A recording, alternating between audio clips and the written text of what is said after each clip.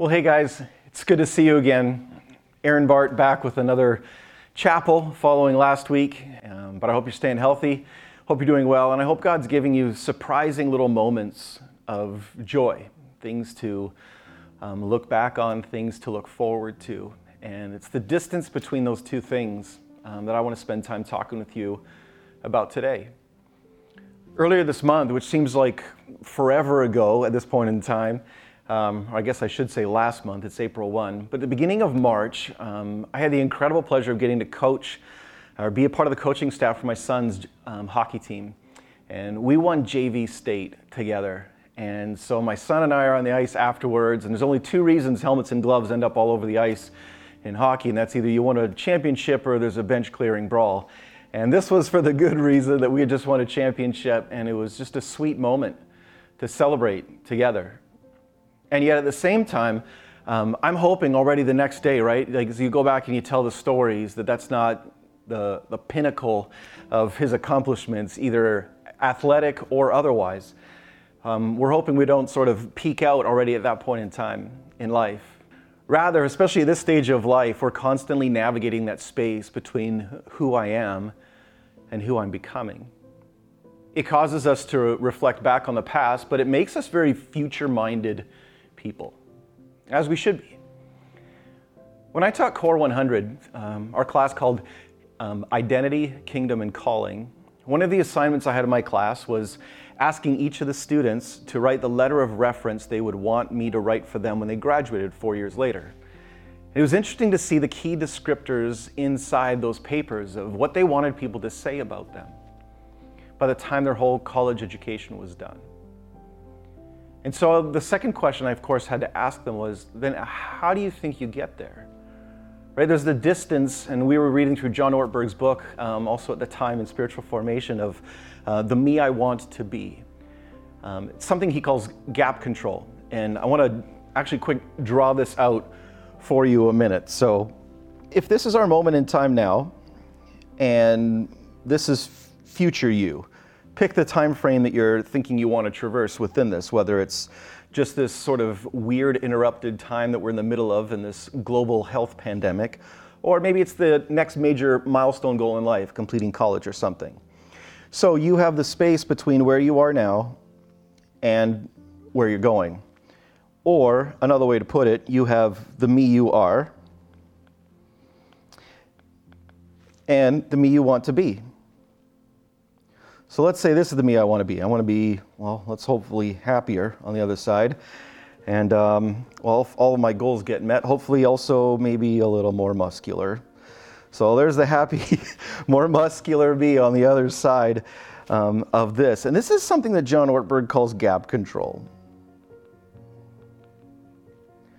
And how do you traverse the space between who you currently are and where you want to get to? You know, it's often been said the definition of stupidity is doing the same thing over and over again and expecting a different result. And my favorite thing I've been talking about with my own kids in our house lately has been seizing this moment and this opportunity to see the opportunities in the middle of crisis. And if everything's going to get thrown up in the air, maybe there's some stuff that shouldn't get put back down in the same spots where it was before. Maybe there's a huge opportunity in this, and that maybe I actually have a more likely opportunity to become the me I want to be when everything gets thrown up in the air than when I'm stuck in the machine of a day-to-day life that just simply keeps on going. So what are you doing right now, right here? What are you doing with gap control, and what are you putting in place? When I was teaching that class in Core 100 last year, we also listened to a sermon right in the first week. And it was all for freshmen, of course, coming in. And we listened to this sermon by a preacher named Erwin McManus. And he talked about the way Elijah had approached Elisha in 1 Kings chapter 19. And I want to encourage you to read that text afterwards. It's a short little segment. And what happens is he comes to him, of course, and calls him and puts his mantle on him. And he's supposed to become like his successor. But then he realizes that he's going to have to give everything up. So he says, let me go back and kiss my mom and dad goodbye. And of course, Elijah feels terrible about this and says, oh no, what have I done to you? But instead he goes back, and there's no record of him going back and bidding his parents farewell or staying with them. Instead, he goes back to his yoke of oxen and his plow, and he kills the animals, and he breaks apart his plow, and he lights it on fire, and he cooks the meat and passes it out to everybody there. He set his past on fire in order to move forward. When you've taken your oxen and your plow and you've burned it, there's no going back anymore. And I thought about that again this week. Yesterday I was sitting down with my own kids. We were doing our family devotion time at home, and we were working through Acts chapter 1. And I want to jump into that text with you now too. Okay, so when we had the passage up together, when it was all done, I asked my kids what they had all seen within it. So I'm going to challenge you to do the same thing. What stands out to you when you read it? And see if it's some of the same things I want to talk about afterwards as we pull this passage apart. But let me read for you for a minute the first 11 verses of Acts chapter 1. In my former book, Theophilus, I wrote about all that Jesus began to do and to teach until the day he was taken up to heaven, after giving instruction through the Holy Spirit to the apostles he had chosen. After his suffering, he presented himself to them and gave many convincing proofs that he was alive. He appeared to them over a period of 40 days and spoke about the kingdom of God. On one occasion, while he was eating with them, he gave them this command: "Do not leave Jerusalem, but wait for the gift my Father promised, which you have heard me speak about. For John baptized with water, but in a few days you will be baptized with the Holy Spirit." Then they gathered around him and asked him, "Lord, are you at this time going to restore the kingdom to Israel?" And he said to them, "It is not for you to know the times and the dates the Father has set by his own authority. But you will receive power when the Holy Spirit comes on you, and you will be my witnesses in Jerusalem and in all Judea and Samaria and to the ends of the earth." And after he said this, he was taken up before their very eyes, and a cloud hid him from their sight. They were looking intently up into the sky as he was going, when suddenly 2 men dressed in white stood beside them. "Men of Galilee," they said, "why do you stand here looking into the sky? This same Jesus who has been taken from you into heaven will come back in the same way you have seen him go into heaven." For me, one of the first things came across in the opening verse. In my former book, Theophilus, I wrote about all that Jesus began to do and to teach. He's setting us up to understand that the rest of the book of Acts, even though Jesus is ascending, is still all about what Jesus is doing. We are still just as much in an era where Jesus is at work as it was when he walked his earthly ministry. Now, the other thing that stood out to us in the middle of this passage is Jesus is on the other side of the grave, but he's not doing like the good old boys talk, like living back the glory days. There's no reference in any of the resurrection appearances of Jesus sitting with his disciples being, "Hey, you guys remember that time I turned water into wine? Wasn't that amazing?" Or, "You remember that time where there was that guy who was blind for his entire life and then he saw, and then they were all angry at me because I healed him?" And there's none of that happens in these stories. In fact, it's only the disciples who are still looking backwards. "Lord, are you at this time going to restore the kingdom to Israel?"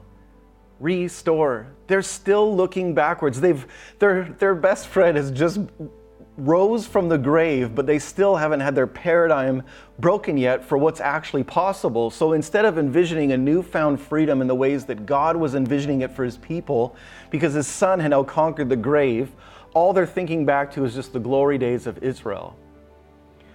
The disciples want Jesus to run on a Make Israel Great Again campaign. And Jesus wants to show them that there's just something so much different that he has in mind. That those who are going to come after him, that God's people will always be future-minded people. He tells them that they're going to be witnesses, and they're going to take the baton, and they're going to go to Jerusalem and Judea and Samaria and to the ends of the earth. And they're going to do all this because the Holy Spirit is going to come upon them.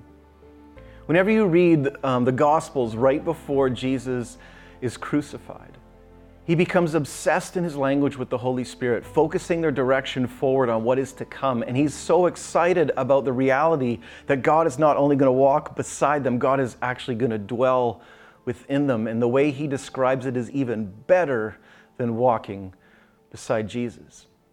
So already now he's just about to go to the Father, and he's not reliving back anything. He's still pointing forward. This is what my son saw in the text, and I never really focused on this before, and it's what I want you to see today. This same Jesus who has been taken from you will come back the same way you've seen him go into heaven. They're pointing him, the disciples who are all stuck in this moment. Why do you stand here looking into the sky? They're still sitting there focusing on what's happening, and immediately the angels come and point them to focus on what is to come. The followers of Jesus are future-minded people.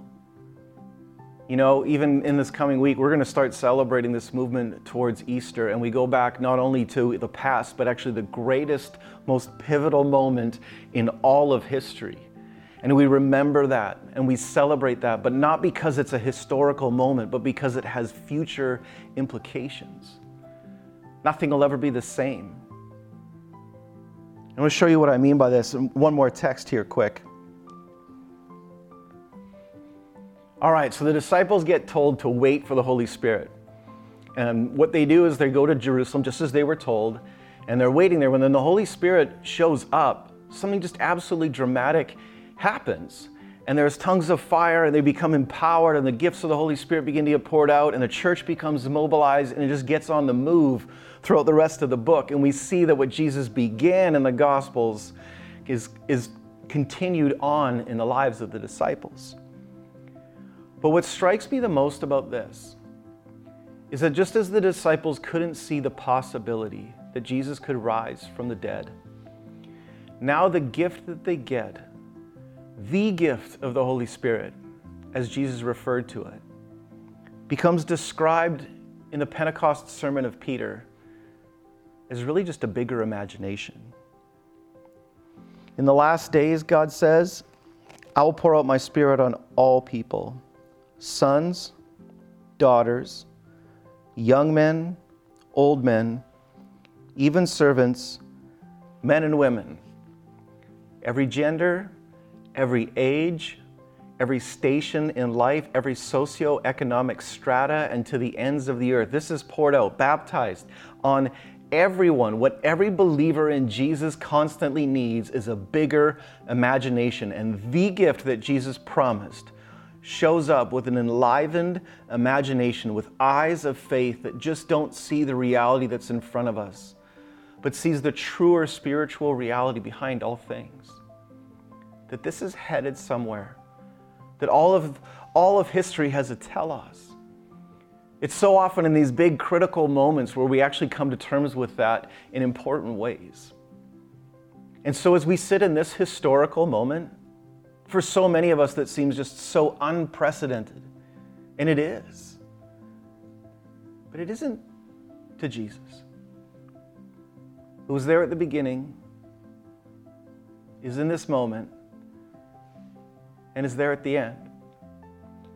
And it's so often, it's been the people of God throughout history and in history's hardest moments that have built hospitals, served one another, been cultural first responders.